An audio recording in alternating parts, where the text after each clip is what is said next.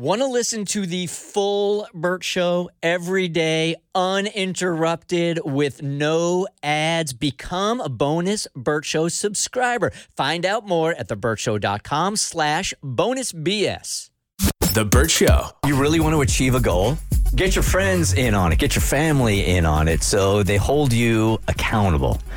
It seems like a good idea at the time, right? But if you really want to be held accountable, they're going to hit you like every couple of weeks and pass it and just go, hey, how's that diet going? And then the shame if you haven't been doing it, right? Or you can share your success. That's really what motivation by humiliation is for Jackson here. And we've been working on this now for a couple of days because dude is determined now to get back to his old self, which looks like what? It is time, and my old self is just someone who's a little more active, a little more fit, and looks a little bit thinner in pictures. That's You're keeping it 100. That's where it gets unforgiving right there, man. It really does. These damn iPhones. Used to be a whole bunch better when it was just the Polaroids. Very forgiving, right? All right, so you just want to get back in good shape, and as far as your weight goes, you're looking to take how much weight off? So the goal is 15 pounds by the end of the year, which we kind of established is one of the more aggressive but healthy goals that we could have set. Dudes are at an advantage in this area, man. We really are. That you could take a goal like that, and you can make it. The water weight's going to come off like that, and we just lose weight quicker than women do, man. It's a blessing, that is for sure. Look at Cassie looking at you with daggers. No, it's not daggers. It's jealousy. Yeah. I'm happy for you. I cry on the inside. All right, so we all went around and we made some suggestions on what this humiliation could be to keep you motivated and to keep you focused to be the best Jackson Kim you can be. Kristen, you came in with what? Well, I was going to have Cassie read off everything that was listed in the poll because the listeners voted to decide what Jackson's going to do to keep him accountable. Yes. So I will go. Do you guys want me to go from last to highest? Yes. Okay. So the first punishment that is out is act out a scene of Devils Wear Prada where he is Meryl Streep's character. That was Abby's. Oh, y'all have no taste. Womp womp. I think it was too forgiving. Listeners are mean. They want nudity. I was picturing him in a Meryl Streep wig. Trust me, that wouldn't have been forgiving. The next to last one is dancing in his underwear and his girlfriend films him. That was Mo. Okay. That's fair. It wasn't me. Both of those got under 4% of the votes. You didn't have to add that. Don't write anything Unnecessary. Next up, She just pays a lot of attention to detail, Okay, Mo. that's what that is? I thought people would want to know. Next up is Pose and Tommy's adult baby diaper outfit with 9% of the votes. Okay, that would have been sweet also. I like that one. All right. That's a good one. It's pretty humiliating. Now for the top three. Third place, get drawn for a nude art class. Yeah. With 14% of the votes. To me, that's like the most horrifying thing. And Kristen's already done this. That's why we've been there, done that. God, I don't know how you did that. That would have literally made me throw up before I had to get in there. I don't know how I did it either, and I still have regrets to this day about doing it. Trust me. That's one of the few times that your husband has actually been pissed by a bit that we've done on the radio. Oh, he was big mad. I bet. Oh, he was big mad because what had happened was the teams that we chose. I stuck with my alma mater, Kentucky, and because this was a college football bet. And it was whatever team had the best, the worst score or the worst record at the end of the year. Correct. That personality who picked that team Yes. had to be in that art room, and she went stupidly with loyalty. I did. And then somebody else on the show chose one of the top teams in the country. It was like Alabama or something. It right? was Alabama. And then you chose, I think, UGA. No, that was St. Francis that year. Because remember, it went down to the last week. Oh, was it St. Francis that year? Okay, and you chose St. Francis, which everybody's like, who's St. Francis? But they had the best record in their conference. Like, they were a really good team. Like a Division III school with like Roman Catholic school. Nobody had heard of them. But if you're in their conference or that's your, you know how they're a dynasty. Yes, and so you thought, so some people were like, oh, that's fair. No, it still wasn't. And so my husband was so livid that the guys on the show chose teams that they knew would win, and I stuck with my alma mater. He was just, and he wasn't just mad at them, he was also pissed at me. Yeah, he should have been more mad at you than anything else. He's like, you could have taken Alabama. Were you sober? Yeah. Ain't no way. Oh, man. My very first pose was the Heisman pose. Was he really?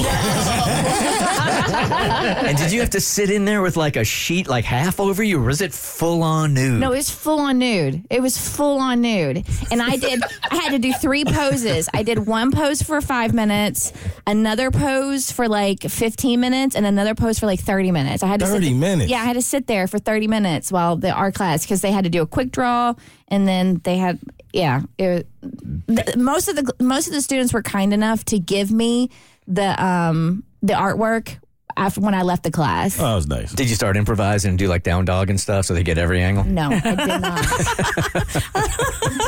I love your son, honey. It looks like a black hole.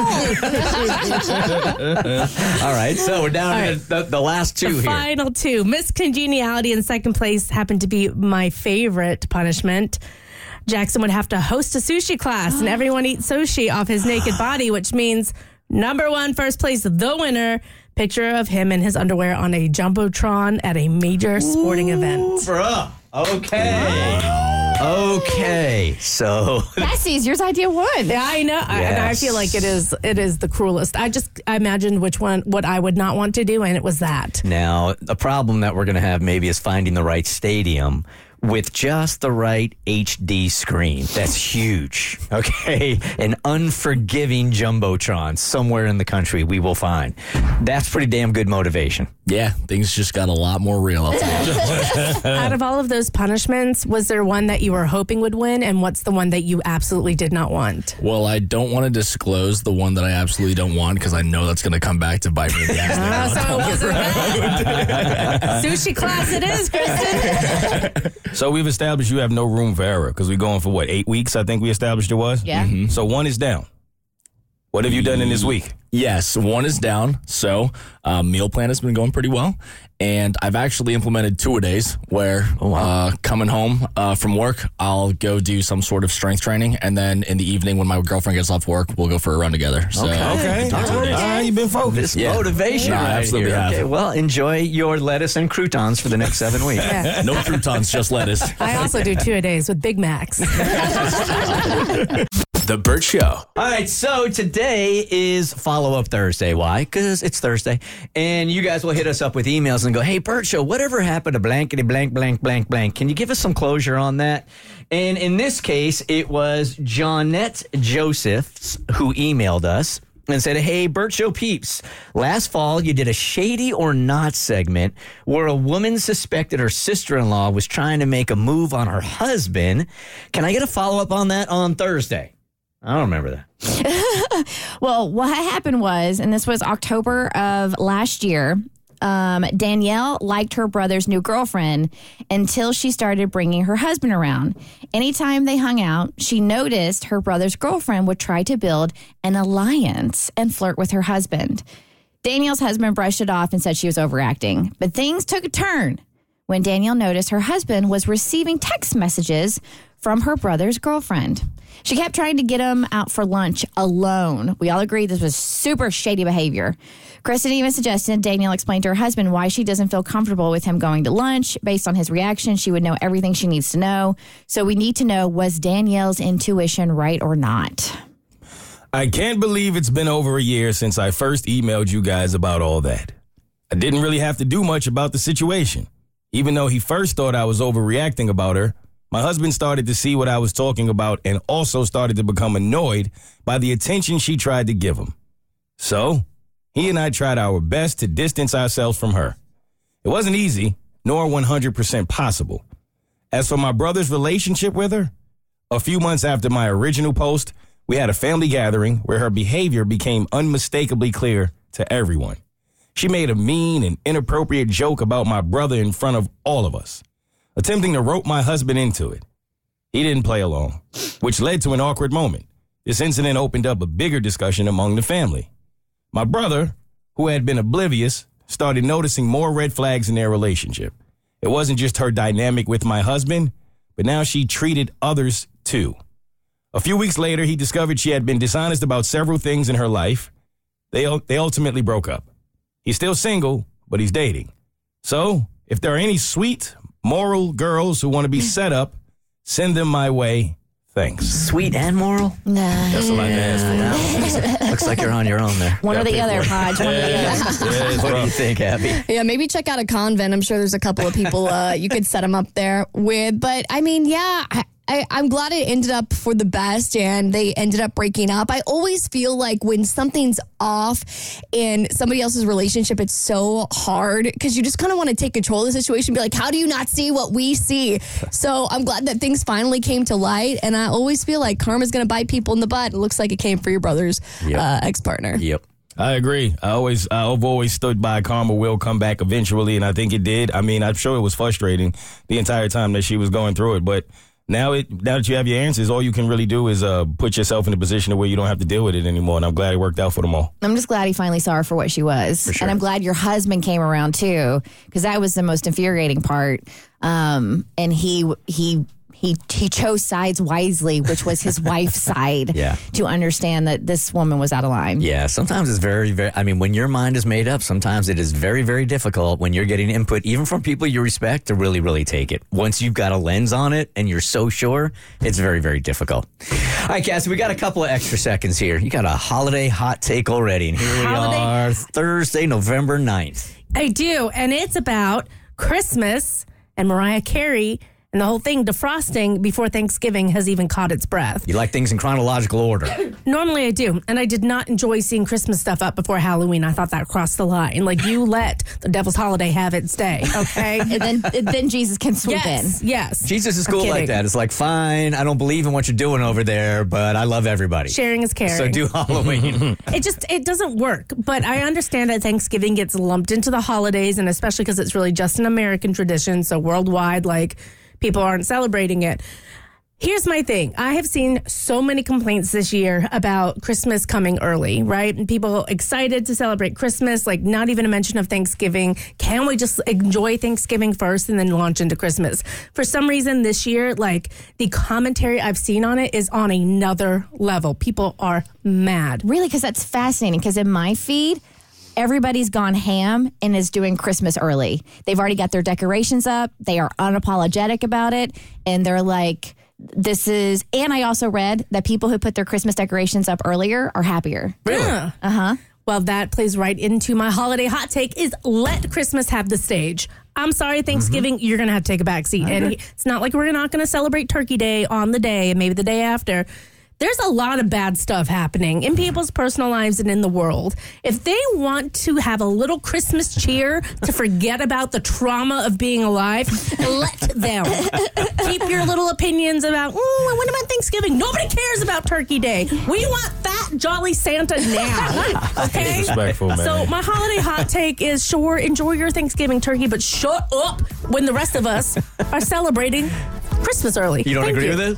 Not at all. I love Thanksgiving, man. It's my favorite holiday. I feel like we should defrost the beans, tomatoes lady way before Mariah Carey. It's not fair. Thanksgiving needs better songs if it wants a whole month to itself. There ain't no songs for Thanksgiving. We worked on that last year. We have one, Abby, and we will play it again this year. But Christmas has like 1,500. Facts. We got one. Yeah, we got one. Can we start with one? The Burt Show. Time to get buzzed on the hot goss from Hollywood with Abby. It's the Burt Show's Entertainment Buzz. The 2024 Met Gala theme is out, and it looks like it might be throwing a little shade at Kim K. So Kim controversially wore Marilyn Monroe's iconic Happy Birthday, Mr. President gown on the red carpet, and I swear everyone became like Marilyn Monroe internet trolls after this, basically coming after her for wearing a piece of history on the red carpet. It wasn't damaged, but it was definitely not in its original condition when it was returned. I think there were like little tears on the back from when it had been pulled because she got that BBL. And of course, they didn't have those back in the day. So it wasn't the same shape as Marilyn as it had been and had been preserved. Can I for 1 second? BBL? Brazilian butt lift. Got it. The high butt. Gotcha. All right. So it proved a lot of people's points that it should have been preserved and not worn. So on to the theme.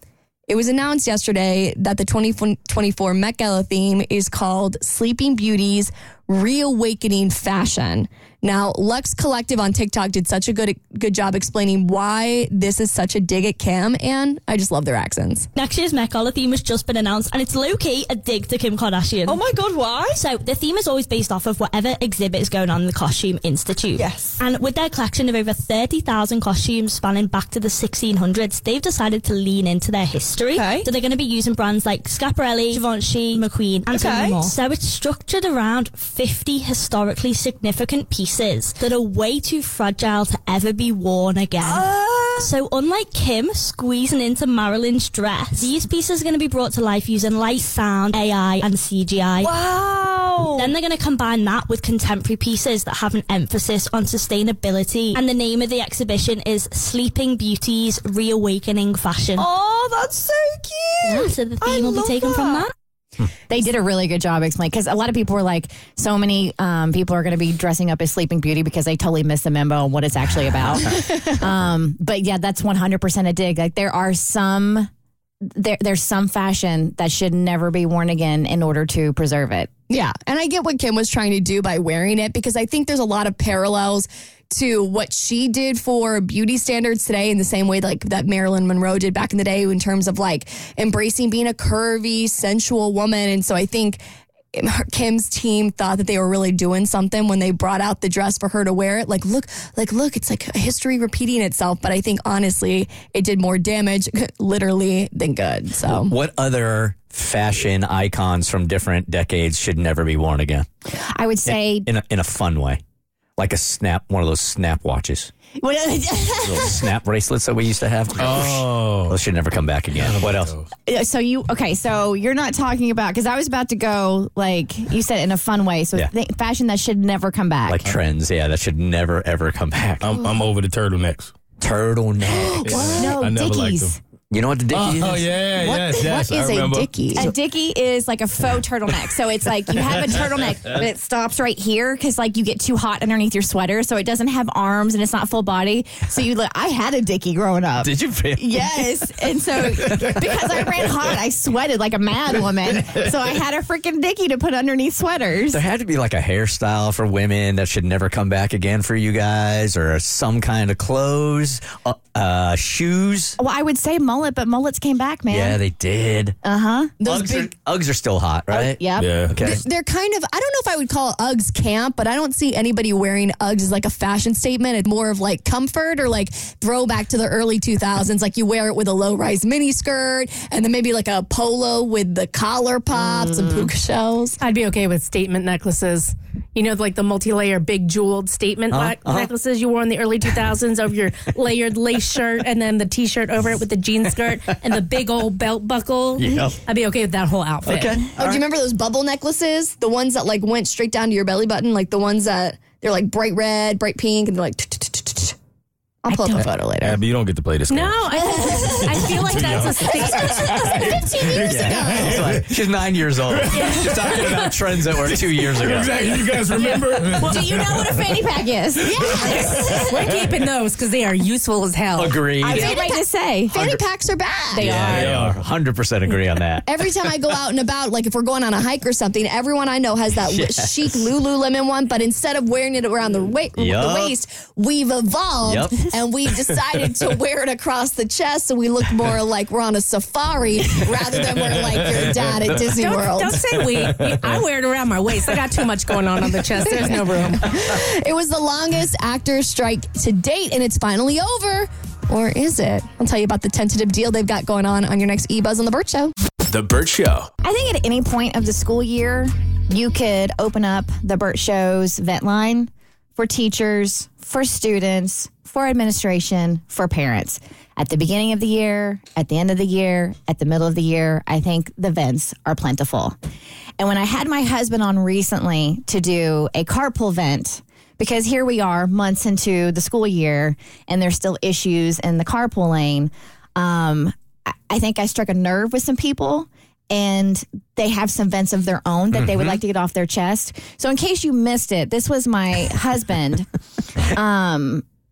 getting off his chest his issues with our school's carpool lane. Mind you, my son is 2. this system that they have to drop off kids at Jimmy's preschool. There is station 1, 2, and 3. You pull up into a spot, you unload your kids, and you keep it moving. This is this lady's first offense. They're unloading their kids. They're in spot 2 and 3. I'm waiting for them to pull out. They're taking their sweet time.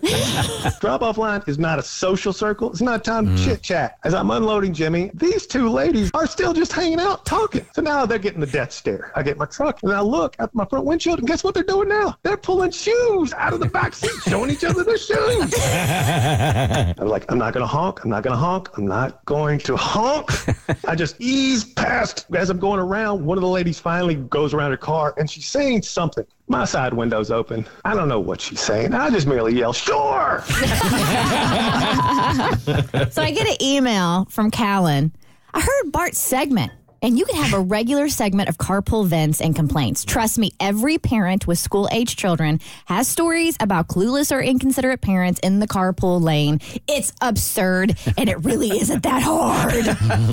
So what we've done is to get us to this Thanksgiving break, right? Because I know some teachers are counting down. Parents probably not counting down because they don't want their kids at home. But we're going to do like a little, I'm a parent now, I get it. We're going to do a little school vent line, okay? So 404-954-1360. We're going to share this on all the Burt socials. Is this carpool specifically or school? Anything in school? I want to keep it open. If you have carpool vents, by all means. If teachers, you have vents, by all means. Parents, students, I just want to make it a generic school vent line so people can get stuff off their chest. I know we're all stressed because we're in the throes of holiday season now. Yeah. And so let it out on the vent line instead of on each other and at school. Yeah, my first one would be like, my kid goes to a Catholic school and he gets busted all the time because his hair's like too far down the collar line, right? So he's coming home with like these he gets pegged for that at school. So I said, you go back in there and you tell the principal Jesus had long hair. Like you guys would be like pinging Jesus. Jesus had some beautiful tresses. If he had a collared shirt on, if he was rocking a collared shirt, Jesus' hair would be too long. It'd be a violation.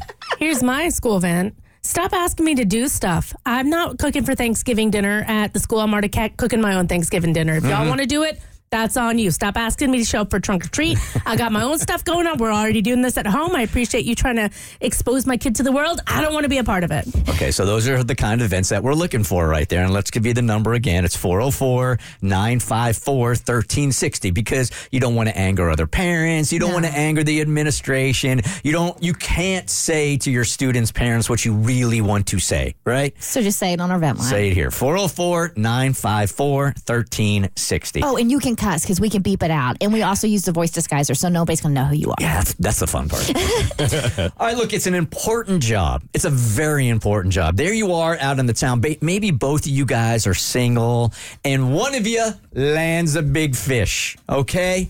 The great-looking guy at the bar or the hottie at the bar, and you're with somebody that just hasn't had the same amount of luck. Your roles change at this point. Now you're the point guard, okay? You are the wingman or the wing woman, and it is your job to make sure your friend, your priority number one, is having a great time that night, gets a number, hooks up, whatever. But a lot of you guys, including Mo and Katie here, who have screwed it up over the last couple of weeks. You're butchering this assignment. Have decided to put a list of instructions together to be a good wing man and a wing woman. That's a fact. It is vital. It's very important to be a good wing person. We talk about how difficult it is to date and how difficult it is to find a potential partner, and you can blow it as a wing woman or a wing man for your friend. So I think it's important that we make sure that everybody who is ever a wingman or a wing woman understands the assignment. So you've come up with a wing manual. Yes. Okay. A wing manual. I like that. Wing manual. I like that. You can go home.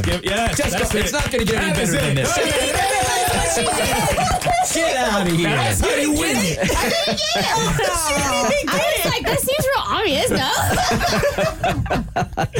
I would say that I, quite honestly and pathetically, I had to be a great wing man. Look, my area of attraction was not going to be in bars, right? Okay, I'm a 5'4" guy now. Back in the day, I wasn't. That's just, look, the bars are for hotties, and I was never a hottie. So generally speaking, like my friends were going to hook up, and more often than not, I was the wingman. So I feel like I can dig into this list. Okay, so let's do it. All right. Katie, I'm going to go first. We can rattle off together. Okay. I feel like the number one rule for being a wingman or a wingwoman is simple. Never steal your partner's thunder or your partner's potential partner. For sure. Off the gate. You cannot do that. Survey says All right. Okay. You should also practice scenarios beforehand. like drills? Wait, Yes. you got wing practice? Yes. I do this with my girls. We have a little practice scenario. I'm like, all right, so we see a dude. All right, what are you going to do? And if he comes up to you, says, hey this or hey that, we practice scenarios and responses. It's a coaching session. So give us an example of what this might sound like. So, all right. So basically, I'll tell like my best friend, I'm like, look. You're with Kristen. Yeah. Kristen is single, okay, and you guys all right. are about to head out. Golly gee, I'm so excited to go out tonight. I really hope I find a man. Wow. You're going to have to be hitched. Because that one is, woo. All right. Okay. All right. So we're going to go. This is so neat. Whoa. All right. So what we're going to do is tone down our excitement. Okay. Okay. We're going to play it cool. Cool. How do you play it cool? Here, take this, Annie. It's all about the tone of the voice. Okay. So what's my tone? It's not tone. It's tone. Think Swag. like, hey, how you doing? How's it going? Chill vibe. You like him, but you don't really like him. But if he approaches you, right, you don't want to act too eager. If you think that he's cute, you want to play it cool. He asks to buy you a drink. Like, I don't know about that. But I'm white. Okay. All right. This is definitely hard. I'm not hitch mode. I don't know how to coach Kristen. You got to represent. I've never been in this position. That's a tough assignment. That's a very tough one. Maybe the two of you guys should just stay home. That's not it. Yeah, that's not going to work. Yeah, that plane ain't got no wings. No. But I'll just basically tell my friend not to be too eager if a guy approaches you or anything like that, right? Okay. If he asks for a drink, if asked to buy you a drink, you can mention how common that is. Like, what's your end game here? You know what I'm saying? Like, a drink is too easy. All right, What do you want to do? Give you his watch? No. Conversation. It's just so easy for someone. Hey, can I buy you a drink? Well, everybody's trying to buy me a drink in here. What's that's the a better follow-up? pickup line. Hey, do you want my left shoe? See, not everybody will give you the left shoe. Hey, See? but a coaching session.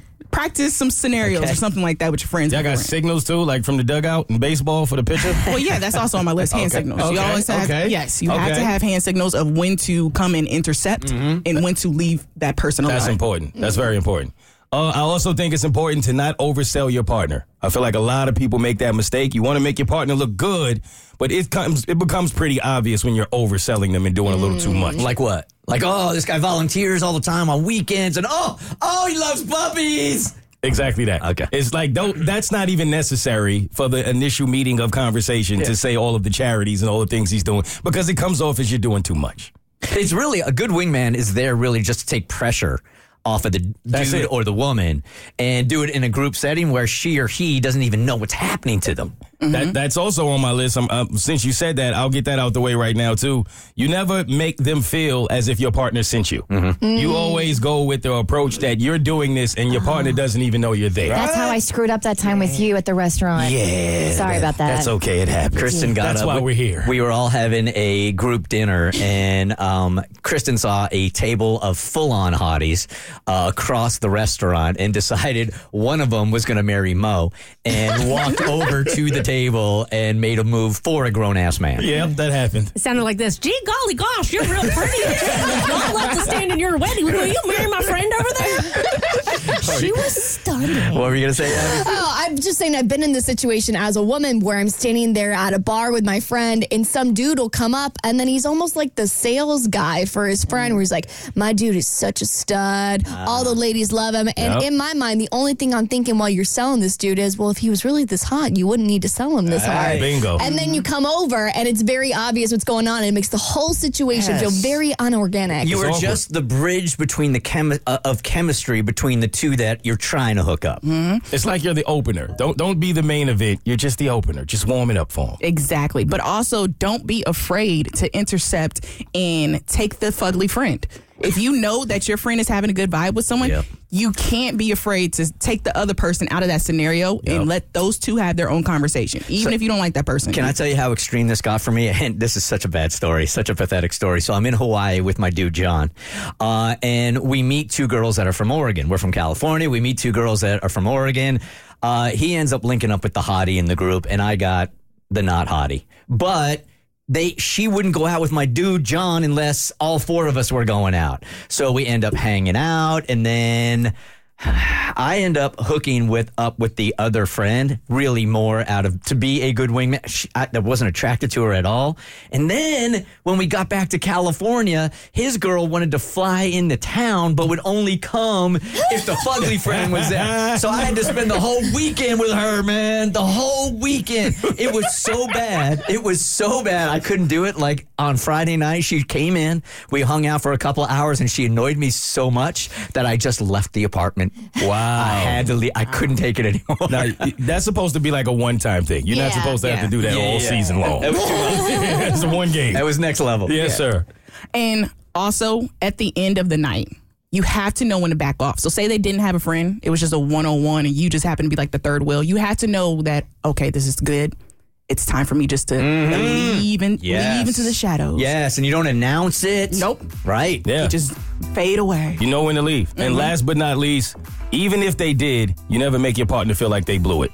If it doesn't go well, you always make it seem like it was the other person's fault so that your partner doesn't lose confidence. That's a part of being a good wing person. I was never good at that. I'm going to give you tremendous amount of crap if you can't close. Oh, yeah. I'm the same way. I'm invested. It's the Burt Show. If you listen to The Burt Show, you know we call romantic alone time piano playing. And if you want to get a little bit better at playing your music sheet between the sheets, the best way to get started is to go to adamandeve.com right now. Adam and Eve is offering 50% off just about any item, plus free shipping and rush processing. And that's not all. When you select your one item, you'll also get a free kit that includes an item for him, a special toy for her, and something we know you'll both enjoy. The kit includes 6 free movies for your viewing pleasure, and Adam and Eve wants to make your life easy. They've got discreet shipping, as your privacy is a priority, plus 100% free shipping with rush processing on your entire order. Bring more pleasure and satisfaction into your piano playing room. Just go to adamandeve.com and select any one item, something adventurous or something you've always desired. Just enter code Abby, ABBY at checkout. That's Abby, ABBY at adamandeve.com. This is an exclusive offer specific to this podcast, so be sure to use code Abby to get your discount at adamandeve.com.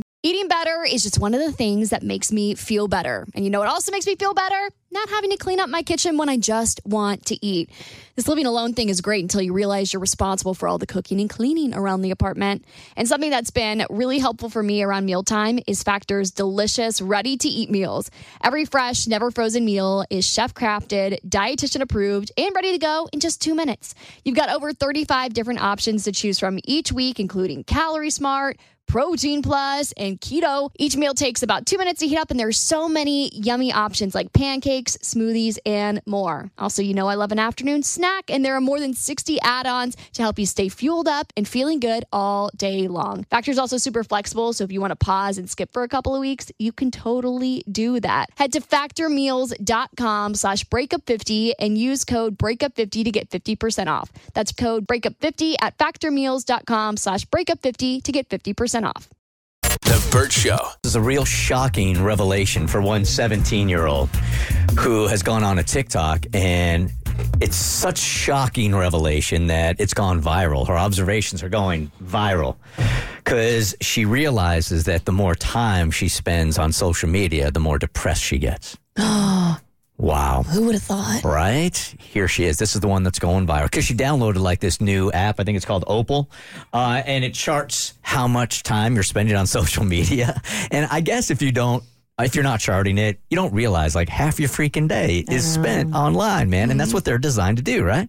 I would just lay in the same position for like easily 6 hours, 7 hours straight. And afterwards, I just felt like such a zombie. They gave me the statistic that I was on track to spend 17 years of my life on my phone by the time I turned like 60 or 70. And that was my biggest wake-up call. You think? It's almost a fourth of your life online. How long, when you guys get into one of those rabbit holes, how long can you spend online just scrolling before you look at the clock and you're like, oh my God, I can't believe it's been blank? I spend so long that TikTok sends a video and says, hey, you've been scrolling for a really long time. Do you want to stop? There are those? Yep. Come on. Usually hits after about 2 hours. Oh, that's nothing. 2 hours. Yeah, no, I haven't. So my scrolling, and I think a lot of moms can relate to this. And it doesn't matter if you're a stay-at-home mom or a working mom. Like, you spend all your day dedicated to other people, and then once you put the kid to bed, you just want some time to yourself. So you will sit there and you will lay in bed and you will scroll and scroll and scroll. And then before I know it, I'm like, how is it already 9:30? Right. Like, well, and obviously 9:30 is late for us because of when we have to get up. And I'm just like, where did the time go? It's a time suck. It's so hard to continue to tell yourself, like, you're being manipulated. Like, they're keeping you online for a reason. These algorithms are so sophisticated. They know what they're doing, right? And they're manipulating us. And when you're young, it's very, very difficult to have that kind of discipline. Here she says, social media only drained her time. It affected her self-worth. When someone has 100 millions of followers and they look a certain way, act a certain way, and are this standard of beauty almost, I just immediately interpret that as the reason I don't have those things is because I'm not good enough and I'm not pretty enough. I mean, it's things we talk about every day, right? What was the name of that show that was on Netflix that exposed the algorithms and all that? Social Network. Was it the Social? I think so. Was that the name of it? I think so. Not the Zuckerberg one. Oh, that was the one that changed it for me. I'm not sure. It was a documentary. We were Yeah. talking about it for weeks. Dang it. I know. I love this. Keep talking because I know you have another clip to play. And it really makes you realize like how manipulated you are. Like the people that design the algorithm are telling you like, I feel like crap because I know that The social dilemma. The social dilemma. There you go. I know that I created something that's manipulating your kids. Here she is saying that she's really happy to be free as she's cutting back her time on it. When I'm not constantly scrolling through social media, I feel like there's just like a huge weight off my shoulders. I think you kind of felt this with the dating apps. Yeah, I mean, you're spending so much time in a world that's not real, mingling, if you will, with people that you don't know, and you don't know what's going on behind the scenes. It's a highlight reel, and that's such a cliche to say that because in the age of social media, so many people have come out and been like, this is just my highlight reel. This is not really what's going on. But when you're that young, you don't have the life experience and the context to understand that that's not just something people are saying on social media. It really is the truth. I really want to give her due credit to be 17 and this self-aware. That's true. That is really I mean, true. that's really, really impressive. I know what helped me after watching The Social Dilemma. I never really had a problem with the scroll part of it because I don't scroll for long at all, but I check my phone constantly. That's what gets me. I pickups. right, like constantly picking it up every time I see a notification. So I leave my phone in a different room now for like hours. I won't even be next to it. I think we're at a time now, and this is not just a teen thing. We don't know how to be bored anymore. No. I'm totally and completely guilty of this, man. Like, for the 4 weeks that I really tried to put my phone away, like sitting in the lobby of a doctor's office or whatever and not having my phone in my hand and just staring forward felt so odd. We just aren't used to that anymore. For me, the hardest part is feeling disconnected from references that people will have. Like TikTok for me is one of the hardest things to let go because if I stay off TikTok for a week and then I'm out like with my friends, they'll say something or they'll reference something they'll see on TikTok and I'll be like, oh, I didn't see that. And you feel really out of the loop. And it's weird because social media will keep you so disconnected from people. But at the same time, if you're not on social media, you're missing out on everything that people are talking about. So it's this weird cycle that's so hard to get out of. It is a vicious circle, and like I said before, they know exactly what they're doing. They know exactly what they're doing. That For You page is eerie, isn't it? How well it knows you. Yes.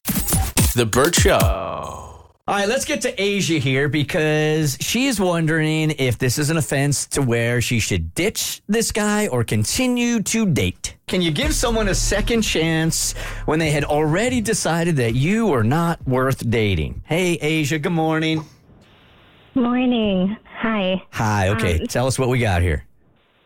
Yeah, so I went out with a guy like a year ago. I thought we had a really good time, but I guess I misread the situation because he didn't ask me out a second time, but I was kind of feeling him and I was in a good place. So I was like, I'm just going to ask him out myself. And I was not expecting him to say no. But he did. He said he didn't think we were a good fit. And then he didn't really give me any more information. Like, he didn't elaborate at all. So I didn't really pick up on the fact that, like, he wasn't enjoying our date. It seemed like we were having a good time. So, like, now I just, like, don't really know if, like, I can trust my instincts or whatever. But, like, fast forward to, like, a year later, and he just suddenly started texting me out of nowhere. He asked if I wanted to go out on Saturday night. And I said yes, but now I'm wondering if I should have said no instead, because, like, I don't know. Like, if he didn't like me the first time, why would something have changed? Like, I'm the same. I don't know. Should I ditch him or date him? Well, it's because he's more desperate now. More than likely, that's what it is. He's been out there, and it's like, things aren't going so well. Maybe I'll give Asia a call. Isn't this called submarining? Where you go away for a while, and then all of a sudden he comes back up, and he's like, "Hey, how you been?" But it's been like a year, and now he wants to ask you out. Yeah, I feel like if I wasn't good enough for you then, I'm not good enough for you now. I don't know. I've always had that mentality. If I'm being honest, I feel like when this happens, more than likely with a man, it's either because he thought he had a better option and it didn't work out, or because he's hit such a slump that he'll go back to whomever he believes will say yes. Don't be a man slump buster. Yes, don't do that. That is not where you want to be. So if he had said something different when she asked him, like, they went out on their first date, and he kind of, like, he didn't ask her out and she did, and he goes, I don't think we were a good fit. If he had some other excuse, like, you know, I'm not in a place right now to be in a relationship, anything like that. He said the two of you were not a good fit. And it's only been a year. It's not like we're talking about you guys have had, like, these, you know, massive changes from, like, you know, 19 to 32. So, yeah, if we weren't a good fit then, we ain't a good fit now. Yeah, this guy didn't ask you out because he wants to go on another date with you. He asked you out to go out on Saturday night. And what I'm hearing from that situation is that he's asking you to go out on a primetime weekend spot. He's not asking you to go out on a date. He's asking you to go out, which means he thinks that you're going to be a slam dunk in a different department. And I think you got to ditch this guy because I think he's just going to use you and then never talk to you again. All right, I'm going to take a different slant on this. I'm going to try to be the positive one here. Okay? Good luck. Take your shot. All right. A lot of people can change in a year. And yes, maybe he didn't think you guys were such a great fit. So now he's been dating for a year and he realizes, looking back, like, dang, Asia was really, really cool. And he's giving you a shot on prime time. Like Abby said, like, if he wasn't really into it, it would be a Wednesday afternoon lunch date. This is prime damn time right here. So I think this could be a second part to this, because I think Kristen is right also. I think your next text to him is, well, if I wasn't a good fit a year ago, why am I a good fit now? And then based on that answer, is you having plans on Saturday night or not? Is it weird to send that text, though? Now, because, like, I've already said yes, so I don't want to, like... Oh, you already said yes. Yeah, I think you can. I think you can go just wondering, before we go out Saturday night? Yeah. Why is the timing right now? I see nothing wrong with that at all. Because I think that answer does tell you everything. Okay, it's actually really helpful. I was, like, really stressing this, but I'm feeling a little better now. How would you handle that? Abby is very skeptical. I wouldn't have said yes to this in the first place. No. To me, this is very clear that this guy is just hitting you up because maybe he's been in a dry spell for a hot second and he's looking for an easy yes for something else. To me, this sounds like a booty call. It doesn't sound like he's asking you to go out at all. My opinion from my experience. Did you give up the booty the first time you guys went out? No, which is, like, part of the thing, maybe. Like, I don't know if that was part of the reason he was like, I don't think we're a good fit, but I don't know. I'm definitely not going to give it up this time, like, just off the bat. Ditch. I say hit him with the question first before you make a final decision. I say hit him with the question, and he has to move you with his answer. And if he doesn't, then ditch him. Okay. All right, Asia, will you hit us tomorrow and let us? Will you let us know what he says? Yeah, I will. And then we'll all make the decision for you based on his answer. You have nothing to do with this anymore. We got it from here. All right, Asia, we'll talk to you tomorrow or send us an email, whatever. Okay. All right, bye-bye. The Burt Show. Time to get buzzed on the hot goss from Hollywood with Abby. It's the Burt Show's entertainment buzz. The longest actors' strike in history is finally coming to an end. Maybe. So they were on strike for 118 days. And the union's negotiating committee, they finally voted to unanimously approve a tentative deal. And it's going to go to the SAG-AFTRA National Board on Friday. And then after this, the union members will ratify the agreement. That could take weeks. So as long as everything goes to plan, the strike is going to finally be over. And we can go back to talking about movies and actors again and not feel guilty about it, which is great. I never felt guilty about I feel it. a little guilty about it. Not gonna lie. Not once. I didn't spend any time at all on it. I thought it's, and like more so than anything, like, so this past Halloween when SAG-AFTRA told their members, okay, you can't dress up as, characters from movies and whatnot. And Megan Fox was like, screw you. We're going to do 3 different costumes from 3 different movies. It's stuff like that I'm ready to like, Yeah, just move aside. Yes. It wasn't for like the big time actors, and we've said this before that this strike was really all about. It was the actors and actresses that you haven't heard of. It's like for our friend Frankie, who works on the sets of movies and TV shows that were being affected by it also, that aren't making $1 billion a year. And I think people don't realize like a majority of actors are struggling, like they're working paycheck to paycheck and have other jobs.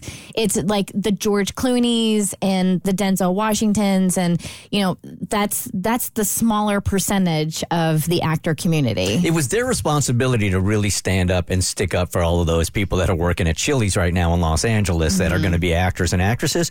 And I don't know how the community feels about it, but I don't know that they stepped up enough in this whole thing. A few of them did. I remember a list of maybe only like 10 to 12 people who donated millions of dollars in order to help. But outside of that, I didn't hear anybody helping. Yeah, it was George Clooney and a couple other actors who were like, we will literally pay more to end this strike because they understand what a privileged position they're in. I'm just feeling bad for like the Ryan Goslings who could have won Sexiest Man of the Year for people and had to turn it down because of SAG-AFTRA. Yeah, that's the real travesty for sure. It's really a tragedy. How will Ryan Gosling go on? So there's no words on the exact details of the deal, but the producers say it will give union members, quote, the largest increase in minimum wages in 40 years, a brand new plan for residuals for streaming programs, extensive consent and compensation protections with AI, and also sizable contract increases on items across the board. So there we love that for them. Okay. Yay. Okay, someone who went to college with Lady Gaga says she was super annoying, which is really shocking news. Like a woman who wore a meat dress was annoying in college. Right? So as a big Bachelor fan, when I saw that Carly Waddell was talking about this, I was like, Carly, I haven't heard about her since she was on Bachelor in Paradise like 5 years ago. Carly Waddell was on The Bachelor and Bachelor in Paradise. She was married to another cast member named Evan Bass. He was the ED guy. And then they recently got divorced, but they have one kid together. Anyway. The ED guy? Erectile dysfunction. And how did he get that label? He has like an ED clinic or something. He helps men. I think did he approve of that nickname? Does it run by him? Some labeling. You know how they have those chirons or the lower thirds for the Bachelor titles when they're like, oh, what's their job? It was like Evan Bass and then ED guy or whatever. I think it probably said owner of a company that specializes in ED because you don't, as a guy, you don't want to be known as the. It's not like the furniture guy. The Bachelor does try to roast them with those lower thirds. They really do. So honestly, ED guy might be a little tame. Because wasn't there a chicken guy? Yeah. Chicken guy. Yeah. That's fine. I'm fine being called the chicken guy. I do not want to be the ED guy. You're helping men across the country with their ED. You should be proud. Okay, then my name is Helping Guys with ED Guys. I think he made a lot of money off of it too. So even though, ED guy isn't the greatest of title, like he's laughing all the way to the bank. Maybe his name is just Ed. It's Evan. So Carly Waddell was married to ED guy. So now she's the ex-wife of ED guy. And she was on another former Bachelor contestant's podcast, Jason Tartick's podcast called Trading Secrets. And she said Lady Gaga was so annoying because even when they were in school together, they both went to Tisch at NYU. She would be on the piano during lunch singing and playing at the top of her lungs. You were like in class with Lady Gaga? Yes, but then she was Stephanie. I was not a fan. during lunch, she would play on the piano. There's a piano because you would eat just in like a dance studio. Yeah. And she would sit at the piano every single day and just play and sing Wicked at the top of her lungs every day. Okay. And we were all just trying to eat lunch. It's like break time. And we were all like forced to listen to her. And yes, was she good? Of course. She was Yeah. great. But Yeah. I just wanted to eat my sandwich. And so I used to just eat in the hallway. Did everyone- She was driving me crazy. I mean, she was one of the good ones. I would never be like, she was so above. But now she's so above. Yeah, so I'm glad to know that drama kids were annoying then and still annoying now. All right, fans are concerned about Winona Judd after it looked like she was having a hard time walking at the CMAs. We'll talk about it on your next eBuzz on The Burt Show. The Burt Show. Turns out the gateway drug for alcohol is Coke, Pepsi, Dr. Pepper, any kind of soft drink.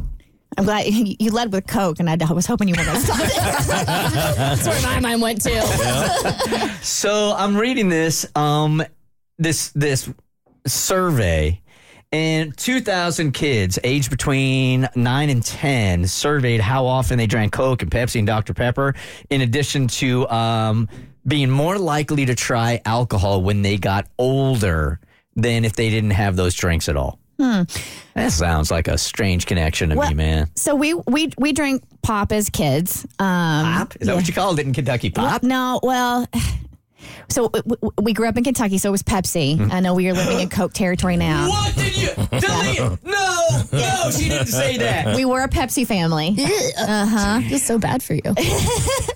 And so, yeah, we definitely had pop growing up. At the dinner table, and that was a normal in our diet. As far as that leading to alcohol, I don't see the correlation. And now as an adult, so I haven't had soda in 3 years. I gave it up when I got pregnant. And have managed not to do it. Don't get me wrong. Every now and then I will look at a Diet Coke and be like, I can feel the effervescence on my upper lip. But I'm actually really proud of myself that I just gave up caffeine and haven't looked back on sodas since then. But I still drink. You know what I mean? So I don't know if that's like a... I'm trying to understand the science behind it. Well, soda shops are really a big deal in places like Utah where they don't drink because of the religion there. So I don't see the correlation at all because they sure as hell ain't drinking and they're consuming soda like no other. I think this could be one of those backwards things because one of the stats from it are children who frequently drink soda show higher impulsivity and poorer working memory, which are known risk factors for substance use disorders. So it may be more like and if you're drinking that much soda, it's an indicator that your brain is primed for substance abuse. Does that make sense? So it's not the soda that's causing the alcohol. It's the impulse. That's the kind of person that you are. So you're already headed that way. So we have to take a step even further back than the soda. I mean, there's so much you got to look at, like their childhood homes, like the family, how they grow up, how they're taught nutrition. Like I hate studies like this because then people are going to be like, "Don't give your kids Coca-Cola; it's going to make them alcoholics." And there's so many more factors than that. That'll be the extreme on it for sure. Coca-Cola, who is headquartered here, really appreciate your message right now. I love Coca-Cola. I like it. It's delicious. I like it, and I like it in my drinks. Big fan. Add a little rum to it. Woo! Yes. All right, let's get Jan some help here, man. We probably have all been here before where you start dating somebody and things are going great, but then you're wondering, like, I wonder if my psycho ex is going to try to blow this whole thing up. Hey, Jan. Hello. How are you guys doing today? Good. Okay, what do we got going on here with the ex and the current, and how is this guy going to try to mess everything up? Okay, let me provide a little background information first. So, dated my ex for approximately 4 years, broke up about 2 years ago. During the time we were together, we acquired, he purchased them, but they were our cats, very bougie cats. They were expensive. When we ended up breaking up, we tried to make things work for a little bit, and then I decided I was going to move about 6 months afterwards across the country. So did that. Upon the move, I bought the cats off of him. He made me sign this elaborate contract of stipulations to agree to in order to keep these cats in addition to the payment. So that was a little bit crazy, but did it, whatever, love the cats. But I had like here and there like communication with him since then.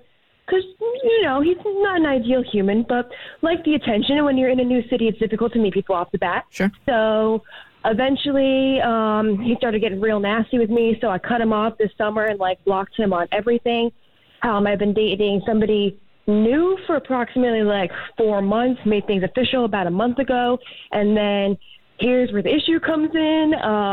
Get an email, because again, I blocked him on everything, but didn't think to block him on email. Max sends me an email and says that he's coming into town to meet with his best friend. His best friend lives in the city I live in, and that he is demanding to see the cats. And if I do not let him see the cats, he will just show up to my apartment unannounced.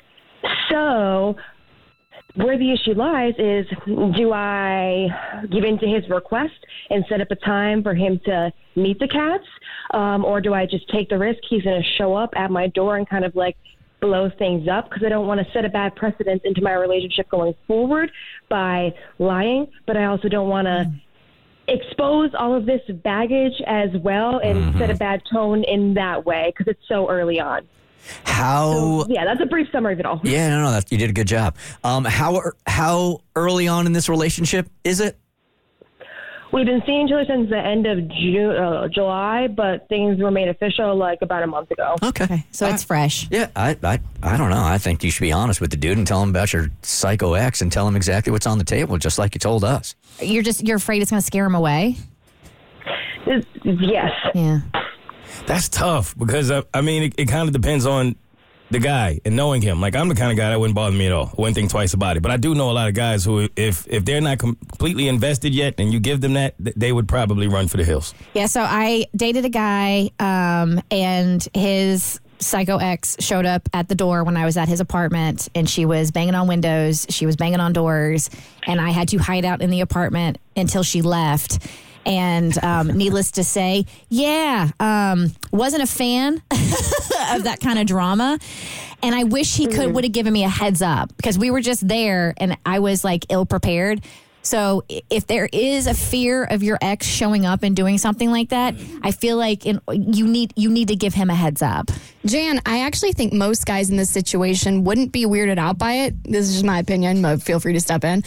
They would get protective in this situation. So I almost feel like it might even end up working out in your favor. You don't need to paint yourself as some victim, but if you explain that you dated this guy who was totally cuckoo bananas and that he might be showing up to your apartment like crazy, he might be like, you know what, it's time for me to step up as a man, and it might make him feel, kind of like a man around you. And you might even do what you did with us and be like, hey, so my ex reached out and he wants to see the cats, and explain to him the situation and be like, ask for his advice and see what he thinks you should do. One of the scariest nights of my life was the psycho ex showed up at the apartment of the girl that I was seeing.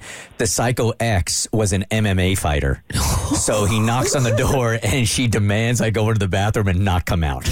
Because she knew I was going to get pummeled. That's the worst. So there I am, just cowering.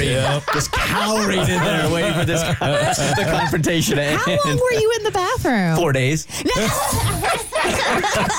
She's sliding you food under the door. Even when he left, I'm like, I'm not coming out.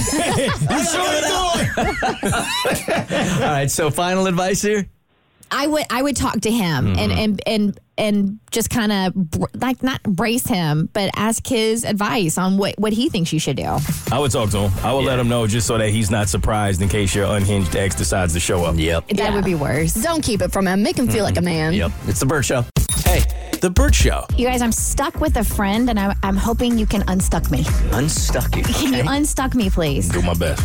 Because I'm trying to look at this without blinders on and see our point of view, her point of view, and get a better understanding of the difference between a friendship with boundaries, or is it a friendship with conditions?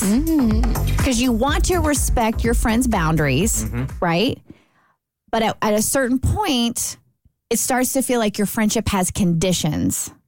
And that's the struggle right now with a friend. Okay, we're going to be here a while. So, yeah, and this is a person that's kind of like, they need space, and you want to give people in your life space to deal with whatever they're dealing with.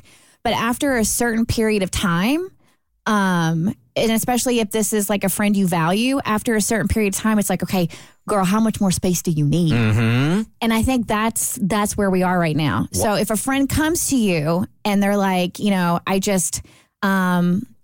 if a friend comes to you and they're like, for my own mental health, for my own well-being, I have to establish some boundaries and I have to take a step back. You can say that you don't take that personal, but that's a hard pill to swallow when your friend's telling you, apparently I'm affecting your mental health in a negative way, but okay. And you want to respect that, but it's mainly because your life is so complicated, dramatic, and full of trauma that they can no longer handle your amount of trauma because it's affecting them. Mm-hmm. That's what we're talking about here. Like to the point where they said, I'm going to have to see therapy because of what's going on in your life. Oh, wow. Wow. Exactly. Yeah. So you want to respect that, but So it's not personally. It's not that the drama is between you and she or whomever. It is what you're going through is triggering something she went through before, and she can't be around it. So she's putting space until you get your stuff together. Close. She hasn't experienced any of this. Like she has. It's not like it's like. And it's not that it's triggering for her in that manner. It's just too much. It's too much negativity. It's too much sadness. It's all too much. And she needs to take a step back. But from what I can gather, she's taken a step back for years now. And one of my favorite Marilyn Monroe quotes is, if you can't handle me at my worst, you don't deserve me at my best. All right, so I'm trying to put a couple of things together here, and then Mo, it's all yours, dude. So if it's been years, yes, is she affected by whoever this person? Are we talking about you, the person that is having the? Okay, no. Whoever has the stress going on in their life has had it going on for 5 years. Yeah. Yeah. Okay. Yeah. So I'm thinking, and maybe we could dive a little deeper into it, but when you say boundaries versus conditions, right? Like I have a friend who I've known for over 20 years, and for 6 months in time, he just disappears. That's just what he does. And I don't take it personally because he does it to everybody. It's just his thing. And in the beginning, I used to feel like, well, what's the point of being a friend if I can't be there for you when you're in those tough times? But I've come to learn that's just his thing. And it's his boundary because he's not asking for anything. So that's why it doesn't bother me, where I feel like when you say conditions, then that kind of feels more like you have to do something in order to be my friend. And I feel like that would be a problem. Yeah. So what I'm trying to, it's so complicated to explain without going into the details, but I don't want to air all of my friends' dirty laundry. That's not my place to do that. Those are their stories to tell. But I mean, what it feels like to me is, and I have friends we all have our quirks, we all have our flaws. And I believe if it's a real true friend, you're going to meet them where they are. You're not going to expect them to be a different version of themselves. I know I have flaws. I am horrible when it comes to connecting on the phone. Even responding to text messages or talking. And also my schedule is different from my friends. So they understand and they accept the fact that I'm not always there on the phone and I'm not readily available on the phone because one, I talk for a living, and after I'm done talking, I don't want to talk anymore.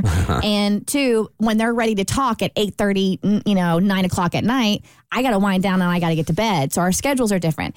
And they don't hold that against me. And I have apologized for that. And they know that's part of being my friend, right? And my other friends have their own little quirks and idiosyncrasies and flaws, if you want to dub it a flaw. And I respect those. So with this one particular friend, would this be considered a quirk, a flaw, and that this is just what we have to expect of her? Or has it gotten to a point where if she can't be there for us during our toughest times, is this her taking care of herself, or is she not really being a good friend? So let me try to communicate a confusing thought that I'm having. It could go all over the place. In a strange way, I feel like if you're a good friend, you'll just let her have her space because she's saying the healthiest me, no matter what's going on with the rest of you guys. I know it's very difficult, like, not to take it personally. Yes. But whatever is going on with you guys, she feels like her safe space is not around y'all right now, or this other friend right now. Correct. If you are a good friend and you really have her best interest at heart, I think you got to step away. And see, that's what that one friend is taking that position. That, you know, we love her. We're supposed to love her unconditionally, and this is what she. However, another friend is taking the opposite stance, and she's like, "No, this is BS. Like, you know, you're supposed to be there for your friends, and you know, you have a wonderful life, and you should be very grateful for that. And your friends are going through some real stuff, and you should be there for them. And then you have me, who is promptly sitting on the fence. My ass is killing me right now. And I'm trying to figure out, like, you know, I want to have a conversation with her, but I don't want to attack her. I want a better understanding of where she's coming from.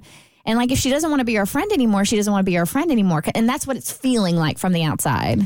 I think when people have a hard time communicating how they're feeling about deeper issues, they sometimes attach it to what's easy for them to communicate. And I think there's actually probably something deeper going on that she's probably been sitting on for a while. I feel like this is coming from a place of maybe unspoken resentment that she's felt over the course of your relationship. And this is sort of the lightning rod that she's using to be able to express all those complicated emotions that maybe she doesn't have the language for. And so if I was in your position, and she's not a good communicator, there we go. I was talking to my new therapist on Tuesday about what people become like in times of conflict. And she said that you become a bigger version of yourself. And so for me, I'm somebody who likes to communicate. I'm somebody who's very confrontational. So when conflict happens, I'm ready to go. Will you call her? No. But if your friend is the kind of person to bury her head in the sand or to bury her feelings under, when really big conflict comes up, it's only natural that she's going to do that in an even bigger way. And so I think with all these complicated feelings that she has, I just don't think she has the capacity to be able to express that. And I think if you really care about this friendship, in my opinion, I would take one, maybe two opportunities to ask her to lay it all out there. And then that's all you can do. You know what I mean? Like, you can bring a horse to water, you can't make a drink, but at least you've done everything on your part. Okay. What'd you take away from that? Did we unstuck you? Oh, I'm still sitting there. That ass still hurts. We've done nothing. Nothing at all. It's the Burt Show. The Burt Show.